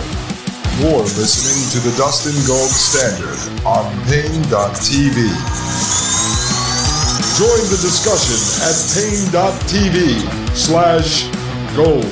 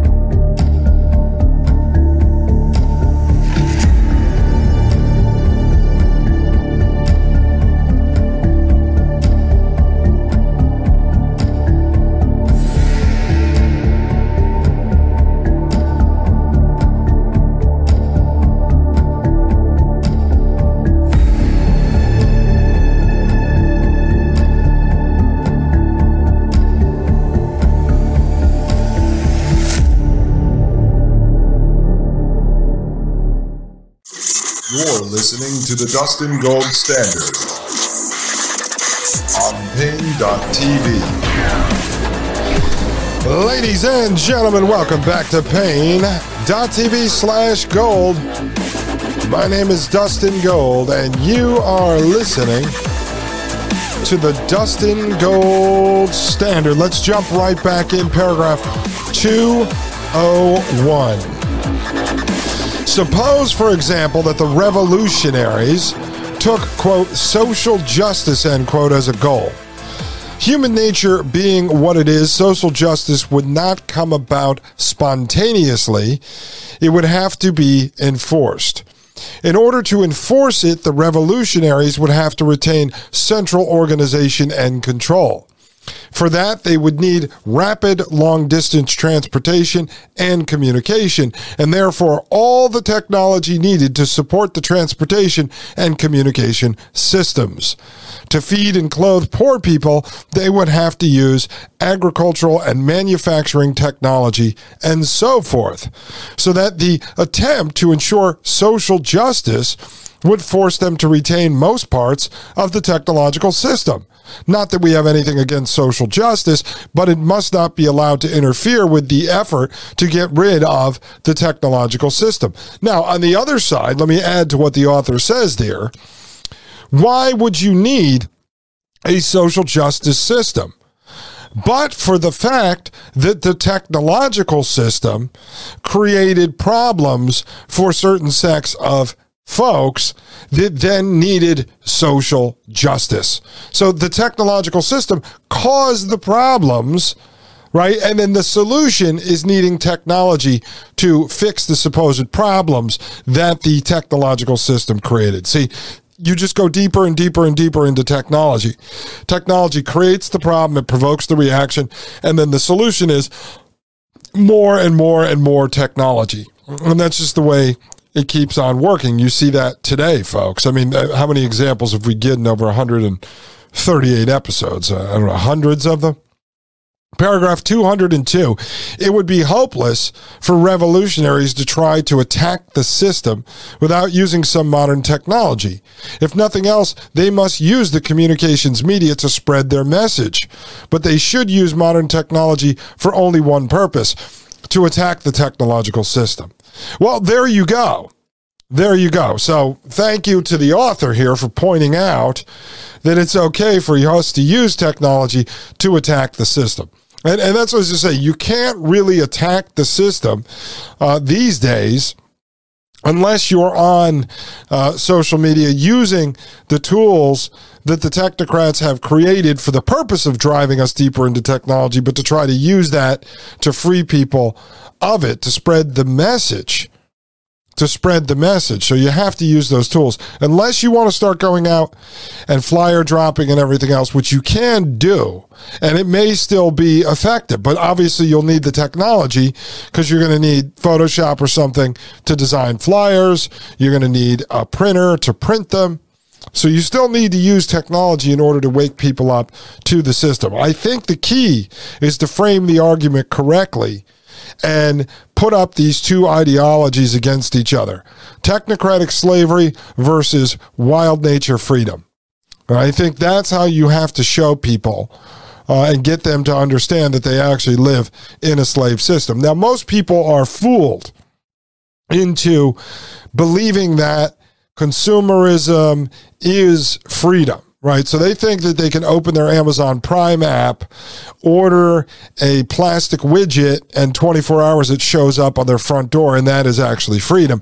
When in fact, they're ordering stuff from the technocratic slave system, because once Amazon finishes consolidating the rest of the retail supply chain, then the system could cut you off from the products, not just the garbage, but real things that you actually need.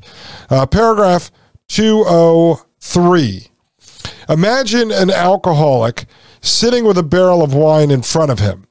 Suppose he starts saying to himself, quote, "Wine isn't bad for you if used in moderation. Why, they say small amounts of wine are even good for you. It won't do me any harm if I take just one little drink," end quote. Well, you know what is going to happen. Never forget that the human race with technology is just like an alcoholic with a barrel of wine. I mean, that makes perfect sense, folks, does it not? That's a great way to put it, a great story to tell people. Without actually calling them an alcoholic or telling them they're addicted to technology, you can kind of work this out in your own way. It's got to be tailored for each person you're talking to fit their personality. But I think you can utilize a version of that story to walk people into realizing that they are like the alcoholic with the barrel of wine. Paragraph 204, revolutionaries should have as many children as they can. Oh, no. I got to have more kids? I guess I better get to work, folks. There is a strong scientific evidence that social attitudes are to a significant extent inherited. No one suggests that a social attitude is a direct outcome of a person's genetic constitution, but it appears that personality traits are partly inherited and that certain personality traits tend, within the context of our society, to make a person more likely to hold this or that social attitude. I do believe, I've said it on this show before, that for some reason, some of us are like Neo in the Matrix, the original Matrix. We aren't fully unplugged. None of us really are, I don't think, even myself. But we know something is wrong, all right? It's wired into us. We're able to use common sense and critical thinking more than other folks. And for some reason, we walk around and we can feel that something just isn't right. And I think that's what allows people like us to lift the veil on the scams and the schemes and the grifts. We're able to see through the BS a lot easier than some other folks are. And I think it's the same type of mentality of folks who constantly fall for scams. The people that write back to the Nigerian prince emails, folks that answer some call and start talking to someone on the phone thinking they're a sales rep. I know Instacart drivers that constantly get flim-flammed into giving up the passcode to their account to who they think is a rep on the other line, and then they get their account stolen from them. For some reason, there are people that are just more willing to walk into traps, and they just don't use common sense. It goes on to say objections to these findings have been raised, but the objections are feeble and seem to be ideologically motivated. In any event, no one denies that children tend on the average to hold social attitudes similar to those of their parents. From our point of view, it doesn't matter all that much whether the attitudes are passed on genetically or through childhood training. In either case, they are passed on. So what he's saying is, if you are a revolutionary, if you are someone who wants to separate from the system, exit the system, and run off to a homestead, have more kids. Have more kids so that we could outnumber the Kens and the Karens and their Ken and Karen doll children. Paragraph 205, the trouble is that many of the people who are inclined to rebel against the industrial system are also concerned about the population problems. Hence, they are apt to have few or no children. In this way, they may be handing the world over to the sort of people who support or at least accept the industrial system. Now, I would say that that may have been true in 1995, 28 years ago. Okay, that may have been true. So what he's talking about is people who generally were either, the tree-hugging hippies coming really from the left, or maybe the conservationist conservative types who were also worried about population problems, so they didn't have kids. Nowadays, I don't think people fit into those boxes anymore. I think it's different now, so it's something we don't have to be too concerned about. Goes on to say, to ensure the strength of the next generation of revolutionaries, the present generation should reproduce itself abundantly. Now, what I will say is I know there are young folks out there that think like me, because I've talked to them, who get trapped into the idea of not having a kid or kids because they don't want to bring them into this prison planet world. We'll see, same thing the author's talking about there from a different standpoint. But you got to tell those people not to worry about that. I mean, I don't fear for Willie's future because I am going to raise him up to be able to survive outside and inside the system. So I don't fear. Humans have gone through problems in every single generation. Obviously, this is pretty bad with the technological prison planet, but you should not say, I'm not going to have a kid because I don't want to bring him into this crazy world. You're basically saying that's the end of your bloodline. You're just basically going to abort your whole family bloodline. Don't do that, especially if you're a fighter. Raise your kids to be fighters. Goes on to say, in doing so, they will be worsening the population problem only slightly. And the important problem is to get rid of the industrial system, because once the industrial system is gone, the world's population necessarily will decrease. See paragraph 167. Whereas if the industrial system survives, it will continue developing new techniques of food production that may enable the world's population to keep increasing almost indefinitely. And what we know is that the technocratic revolutionists, the fourth industrial revolutionaries, right, they want to limit the population, but they're going to pick and choose who actually dies. See, if the industrial system was uprooted and we went back to, say, survival of the fittest, nature is going to decide who lives and dies. In this system, a few men, right, the head of the technocracy, pick and choose who gets to live and who gets to die. It goes on to say, paragraph 206, with regard to revolutionary strategy, the only points on which we absolutely insist are the single overriding goal must be the elimination of modern technology, and that no other goal can be allowed to compete with this one. This is why anyone who is interested in politics or activism, on the right or the left, this is what they need to be told. Even if you know someone and they're not bought and paid for, some radical Antifa type, some nephew of yours or something, I would talk to him about this. Open his eyes, set his activism on the real target. Goes on to say, for the rest, revolutionaries should take an empirical approach. If experience indicates that some of the recommendations made in the foregoing paragraphs are not going to give good results, then those recommendations should be discarded. Now, one other thing I just wanted to add here. At the end of paragraph 205, where he says if the industrial system survives, it will continue developing new techniques of food production that may enable the world's population to keep increasing almost indefinitely, right? And I had said to you that either the elites are going to decide who lives and dies, or nature is going to decide who lives and dies. So if you're listening to the show and you truly believe everything that I hear you guys have been saying the last couple of years under COVID land, the high school theater production, that the elites are sticking people with jabs, they're trying to kill them, they're trying to hook them up to Starlink, Elon Musk's satellite company, through nanobots or whatever else it is. If you truly believe all this, if you believe the transhumanist stuff is real, and the only logical conclusion is the engineering of humanity out of existence, then would you roll the dice to go further into the technocracy and gamble with transhumanism and gamble with DNA modifying injections? Or would you roll the dice and gamble with the tearing down of the technocratic system and letting nature run its course? I think you have to ask yourself that, because some people would say to me, Dustin, you're crazy. We can't get rid of this technological society or a lot of people could die. Well, how could you say that to me if you already believe the elites are going to kill a lot of people under the technological system to support the technological system, to help with the advancement of the technological system? If you truly believe that, then you already know people are going to die one way or the other. The direction we're moving, it is going to be a lot of death under the hands of the technocrats. Now, if the technocratic system was torn down, would you rather put your life in the hands of nature, or would you rather put your life in the hands of the technocracy?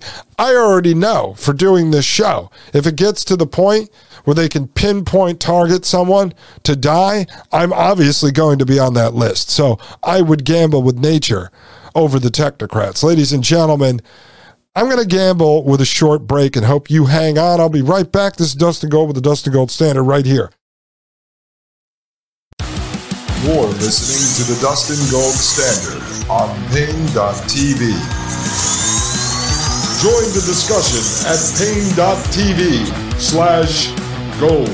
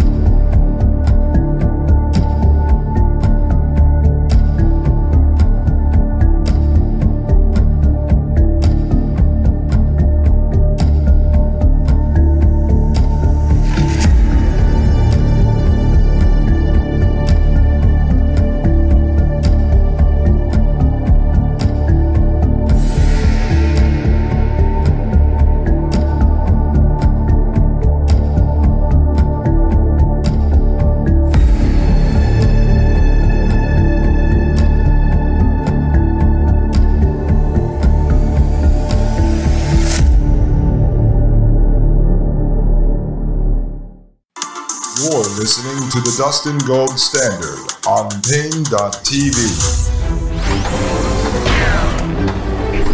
Ladies and gentlemen, welcome back to the Dustin Gold Standard.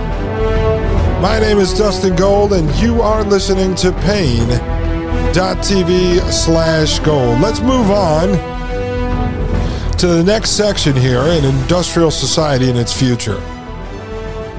This section is titled Two Kinds of Technology. Paragraph 207.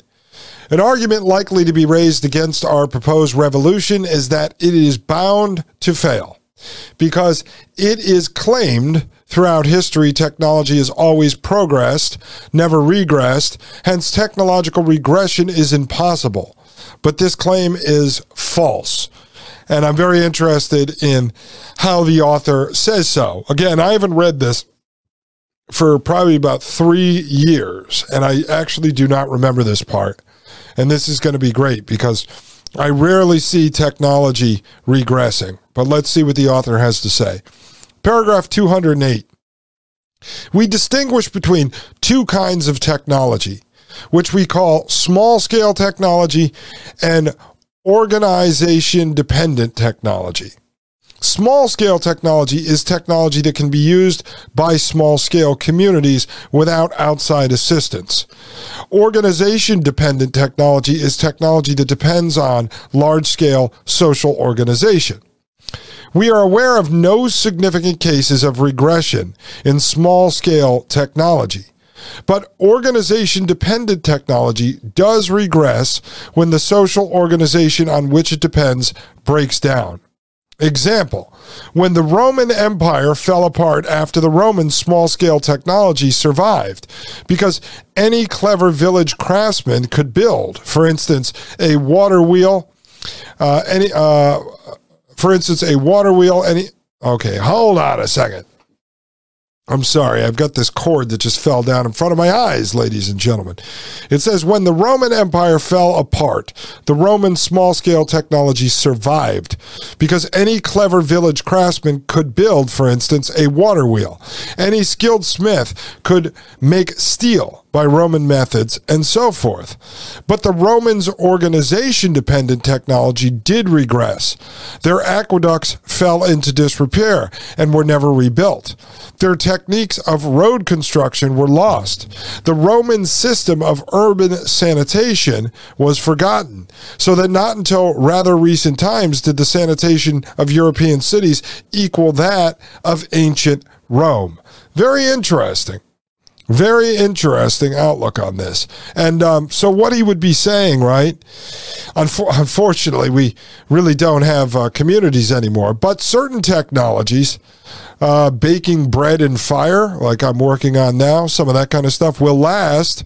But obviously, you could crumble the large, Thompson English muffin manufacturing plant, which we have one of those here, actually. It says, paragraph 209, the reason why technology has seemed always to progress is that until perhaps a century or two before the Industrial Revolution, most technology was small-scale technology.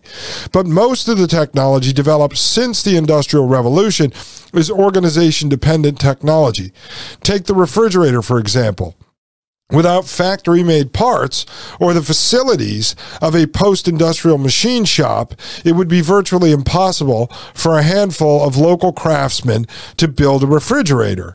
If by some miracle they did succeed in building one, it would be useless to them without a reliable source of electric power. So they would have to dam a stream and build a generator. Generators require large amounts of copper wire. Imagine trying to make that wire without modern machinery, and where would they get a gas suitable for refrigeration? It would be much easier to build an ice house or preserve food by drying or pickling, as one has done before the invention of the refrigerator. See, that's why I was telling you a lot of what I'm working on long term for the homestead is to be able to do all the pickling, the canning. I mean, I'm working on a lot of that stuff, but I want to do it in primitive ways so I really don't have to be connected to the system in any way whatsoever. If I so choose, that's the direction I'm going to go. We may have electricity, but then be able to turn the electricity off, at the breaker and live primitive if we want to. That's sort of what I'm working out long term. But see, that's what he's talking about here, which is fantastic, and it falls right into line what I've told you before. The silver lining in all of this is that the technocracy is a paper tiger in that it relies on electricity and the internet. Without electricity and the internet, their entire framework, their entire slave grid goes down. They cannot control the world without the Internet of Things, the Internet of Bodies, the metaverse they're building, all this stuff. It cannot exist without electricity and without internet. The whole system collapses at that point. I'm not telling you to go out and do anything crazy. I'm just telling you that's the reality. Paragraph 210, it is clear that if the industrial system were once thoroughly broken down, refrigeration technology would quickly be lost. The same is true of other organization-dependent technology. And once this technology had been lost for a generation or so, it would take centuries to rebuild it, just as it took centuries to build it the first time around. Surviving technical books would be few and scattered. An industrial society, if built from scratch without outside help, can only be built in a series of stages. You need tools to make tools to make tools to make tools. A long process of economic development and progress in social organization is required. And even in the absence of an ideology opposed to technology, there is no reason to believe that anyone would be interested in rebuilding industrial society. The enthusiasm for progress is a phenomenon peculiar to the modern form of society, and it seems not to have existed prior to the 17th century, or thereabouts. That's interesting because I'm going to get into that. That was actually in my notes, and I'm just jotting it back down to talk about life pre-17th century. And then all of a sudden we had this idea of progress and then technological progress. We have to keep growing and growing and growing. I've given you examples when it comes to cities, like a nice, average sized city like Nashville, Tennessee, when I lived there. They just wanted to grow and grow and grow. Then there was too many cars. Then they want to put trolley tracks in, electric, trains driving around. And before you know it, turn it into Manhattan and then tell you that it's polluted and all this stuff. I mean, just this constant growth. Conservatives are part of this as well. I mean, look at the conservatives or the people that label themselves as conservatives in Congress or in the state houses or state governors. It's always progress. We need more business. We need to grow the tax base. How about you just get rid of taxes? How about you get rid of all the government services that we don't actually need? It was a legal man over at the podcast, The Quash. Somebody asked the question, should we allow, I don't know what it was, should we allow gay stuff, LGBTQ stuff to be taught in schools, or should it be banned? Legal man said public education should be banned. The schools should be banned. See, he gets down to the root cause, the truth. The government has no right to have public schools. Paragraph 211. In the late Middle Ages, there were four main civilizations that were about equally advanced: Europe, the Islamic world, India, and the Far East. That would be China, Japan, and Korea. Three of those civilizations remained more or less stable, and only Europe became dynamic. No one knows why Europe became dynamic at that time. Historians have their theories, but these are only speculation. At any rate, it is clear that rapid development toward a technological form of society occurs only under special conditions. So there is no reason to assume that a long-lasting technological regression cannot be brought about. All right? That's very important. So what the author is saying is that it can be done.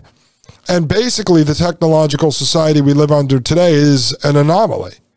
Paragraph 212. Would society eventually develop again toward an industrial technological form? Maybe, but there is no use in worrying about it since we can't predict or control events 500 or 1,000 years in the future. Those problems must be dealt with by the people who will live in that time. And this is what I keep saying to you, right? If let's say tomorrow, let's just say there was a solar flare and it blew out the electrical grid, and therefore all the modern technology that you know of today is useless, it's gone, and they can't get it back up and running, and we go through a Mad Max period, and eventually the trees are growing up through the buildings and nothing is being maintained, and you return to sort of a primitive society. Let's just say that happened, okay? And then all of a sudden, people wanted to organize to start rebuilding the society of yesteryear, which at that time would be 50 or 100 years in the past. It's like the same issue with us trying to return this society back to old society. It's going to be very difficult to organize. And people remember that the industrial system collapsed. It brought a lot of pain and suffering. And therefore, who's really going to want to go back in time? Plus, there is no more mass communication. No more reaching across the world to talk to each other. You're back to local, small communities. So would people get back to the homesteading type of life, or they automatically want to go back to rebuilding the technological slave system that they lived under before, that they look at as the cause of their problems? Of course, maybe people end up being happier because all of their smart TVs and devices were destroyed, and then they realize after about a week of withdrawal that they actually don't need those things any longer. All right, folks? I mean, you're going to need it because we're coming right back after this short break right here on Pain.tv/gold. My name is Dustin Gold, and this is the Dustin Gold Standard.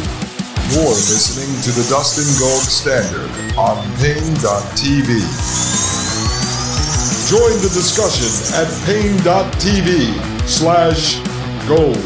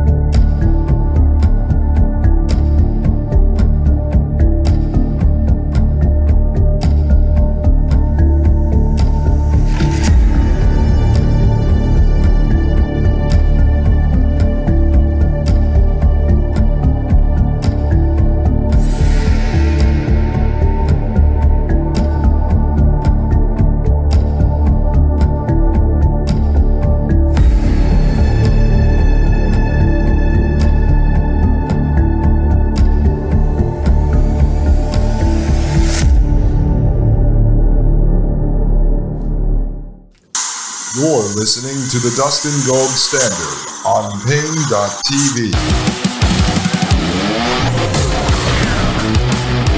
Ladies and gentlemen, welcome back to the Dustin Gold Standard. My name is Dustin Gold, and you are listening to Pain.tv/gold. Let's pick up here with a new section called The Danger of Leftism. Paragraph 213, because of their need for rebellion and for membership in a movement, leftists or persons of similar psychological type often are unattracted to a rebellious or activist movement whose goals and membership are not initially leftist. The resulting influx of leftish types can easily turn a neo-leftist movement into a leftist one, so that leftist goals replace or distort the original goals of the movement. Now, folks, if you come from the left, or you're listening because someone asked you to and you identify as the left, do not take offense to this. The author criticized folks from the right as well. The author is very nuanced. He is post-political. He does not believe in labels, and he breaks everything down based on science and psychology. All right, so don't take offense to this.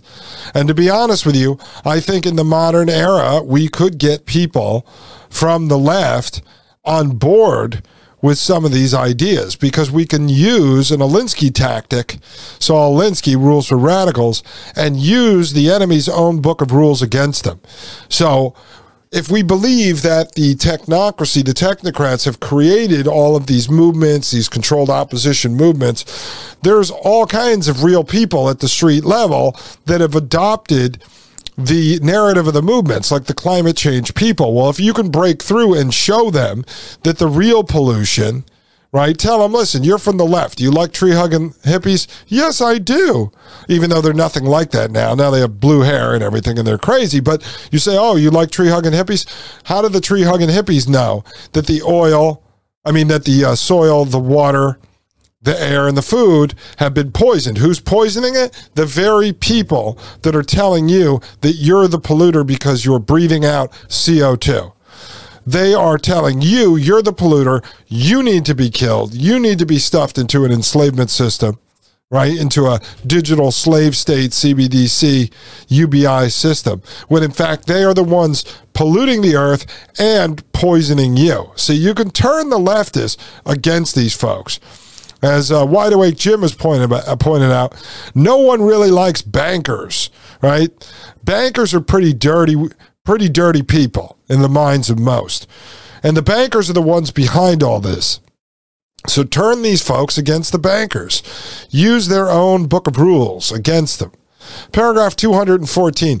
To avoid this, a movement that exalts nature and opposes technology must take a resolutely anti-leftist stance and must avoid all collaboration with leftists. Leftism is in the long run inconsistent with wild nature, with human freedom, and with the elimination of modern technology. Leftism is collectivist. It seeks to bind together the entire world, both nature and the human race, into a unified whole. But this implies management of nature and of human life by organized society, and it requires advanced technology. You can't have a united world without rapid transportation and communication. You can't make all people love one another without sophisticated psychological techniques. You can't have a, quote, planned society, end quote, without the necessary technological base. Above all, leftism is driven by the need for power, and the leftist seeks power on a collective basis through identification with a mass movement or an organization. Leftism is unlikely ever to give up technology because technology is too valuable a source of collective power. Now, I agree with that on the psychology of the leftists. I agree with that for sure. It makes complete and total sense. But as I mentioned a few minutes ago, I believe you can take certain leftists and actually turn them against the system if you're able to show them that the system is actually the cause of the problems that they see all around them. Again, this is written 28 years ago in 1995. So some of this stuff that was laid out was actually being based on the definition of what the leftist movement was at the time. Paragraph 215, the anarchist too seeks power, but he seeks it on an individual or small group basis. He wants individuals and small groups to be able to control the circumstances of their own lives. He opposes technology because it makes small groups dependent on large organizations. So you have to find the leftists that were indoctrinated into hating corporations back when that fit the mold of the system. The system wanted that to occur. They wanted the leftists attacking corporations because then they would put fake legislation and regulation into place, which actually crumbled and destroyed small businesses and medium-sized businesses and drove all the power into the hands of the organizations. But there are still folks walking around that were indoctrinated with the propaganda of hating organizations, hating Wall Street, hating banks. That's a good thing because now we know those are our real enemies, and you can use that old indoctrination to your advantage. That's how I see it, folks. So start talking to some people that identify on the left. See where they stand. Are they old left, new left, hippie left? Where do they come from? And see if you can plant some of this into their heads and see how they react to it. Paragraph 216, some leftists may seem to oppose technology, but they will oppose it only so long as they are outsiders and the technological system is controlled by non-leftists. If leftism ever becomes dominant in society so that the technological system becomes a tool in the hands of leftists, they will enthusiastically use it and promote its growth. Now, what I would say to the author if I was speaking to him today is that we see this happen both in technology and in government, right? So, and it happens on both sides. So when the left has control of government, they love the government. When the left does not have control of government, they generally hate government. But the people on the right do the same thing, and the same goes with technology. People on the right hate Elon Musk until they think Elon Musk is on their side, and then all of a sudden they love Elon Musk and all of the technology that he's developing. Right? They hate Twitter. Twitter censors it's on the left. Elon Musk buys it. All of a sudden, they love Twitter. Everyone is inconsistent because they're actually being selfish and because they're blind and they have hope and they believe that billionaires are coming to save them. Once they understand that's not the case, I think you can turn a lot of people against the system. In doing this, they will be repeating a pattern that leftism has shown again and again in the past. When the Bolsheviks in Russia were outsiders, they vigorously opposed censorship and the secret police. They advocated self-determination for ethnic minorities and so forth. But as soon as they came into power themselves, they imposed a tighter censorship and created a more ruthless secret police than any that had existed under the czars, and they oppressed ethnic minorities at least as much as the czars had done. In the United States, a couple of decades ago, when leftists were a minority in our universities, leftist professors were vigorous proponents of academic freedom, but today, in those of our universities where leftists have become dominant, they have shown themselves ready to take away from everyone else's academic freedom. This is, quote, political correctness, end quote. The same will happen with leftists and technology. They will use it to oppose everyone else if they ever get it under their own control. All right, so now you see where the author's coming from. He's accurate in all of this, okay? But again, I believe in today's world, now that definitions have been mixed up, there's no more black and white anymore. I think a lot of people don't really know what they are. They might think there's some label, but they can't really define it. That you have the ability, if you're the smarter, more well-researched, more cutting person, to be able to push them in the direction to turn them away from the technological system. I think you can. I think you have to try it out. And this is a movement that is going to be one-to-one. It's going to take a long time. This isn't going to just happen overnight. So start to feel people out, as Wide Awake Jim has been doing. Marie Albanese used to, but she hates people so much she doesn't talk to them anymore. I do this all the time. I like to feel out where people are coming from. Paragraph 217. In earlier revolutions, leftists of the most power-hungry type repeatedly have first cooperated with non-leftist revolutionaries as well as with leftists of a more libertarian inclination, and later have double-crossed them to seize power for themselves. Robespierre did this in the French Revolution. The Bolsheviks did it in the Russian Revolution. The Communists did it in Spain in 1938, and Castro and his followers did it in Cuba. Given the past history of leftism, it would be utterly foolish for non-leftist revolutionaries today to collaborate with leftists. And I'm not talking about collaborating with them on some sort of a mass scale or an organized fashion. I'm just talking about, some in your life, start to try to turn them against technology. It's a one-on-one thing. See if you can get them to understand it. See if you can get them at least to grasp this. I'd be interested. Email me at dustongoldshow.com, and let me know how they react to this. And I know everyone's going to run into different circumstances, and that's totally fine. But it would be interesting. Paragraph 218. Various thinkers have pointed out that leftism is a kind of religion. Leftism is not a religion in the strict sense because leftist doctrine does not postulate the existence of any supernatural being. But for the leftists, leftism plays a psychological role, much like that which religion plays for some people. The leftist needs to believe in leftism. It plays a vital role in his psychological economy. His beliefs are not easily modified by logic or facts. He has a deep conviction that leftism is morally right with a capital R, and that he has not only a right, but a duty to impose leftist morality on everyone. However, many of the people we are referring to as leftists do not think of themselves as leftists and would not describe their system of belief as leftism. We use the term leftism because we don't know of any better word to designate the spectrum of related creeds that includes the feminist, gay rights, political correctness, etc. movements, and because these movements have a strong affinity with the old left. See paragraphs 227 to 230. Now, what I would recommend, folks, like those groups, if they're running around screaming, feminism, gay rights, political correctness stuff, wokeness, no, I don't think those kind of people you're going to wake up. I'm just talking about your regular old neighbor who may identify as being on the left or an old Democrat. I think you can turn those kind of people against this system.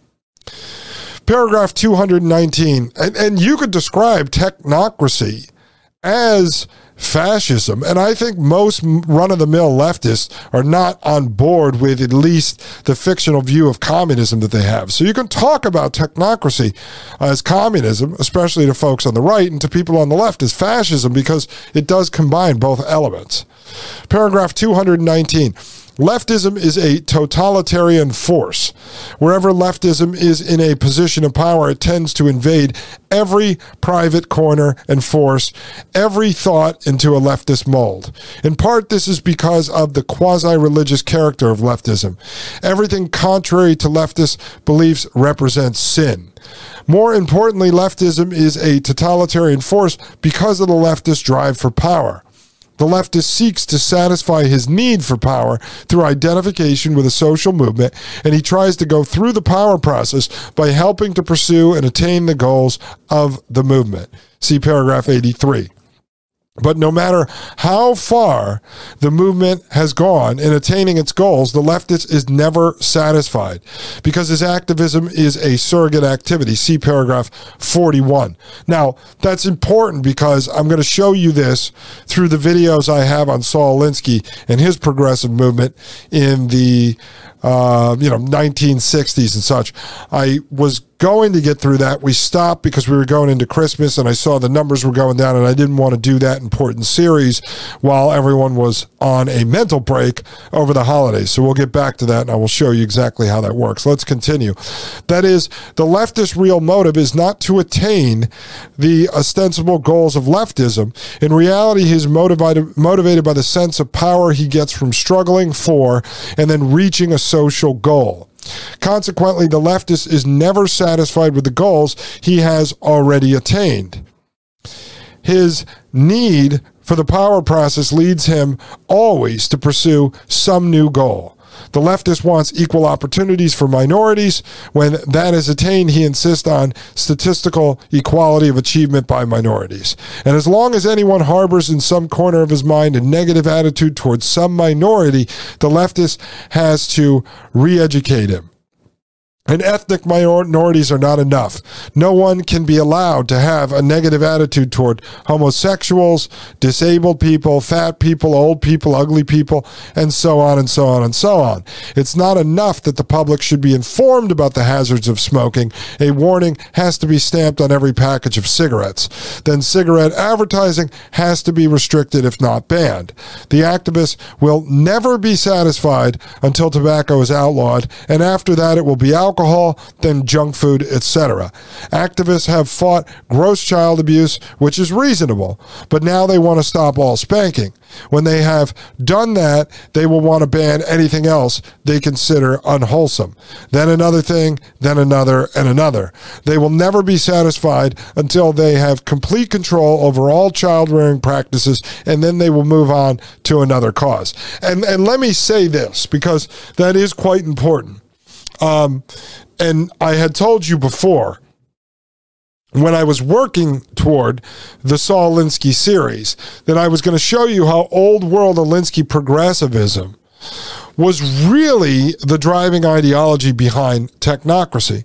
And so this author actually brings it out there because he's explaining how technocracy comes to fruition. In order to control everything, you need to have a technological system to control, to regulate, to monitor, to govern.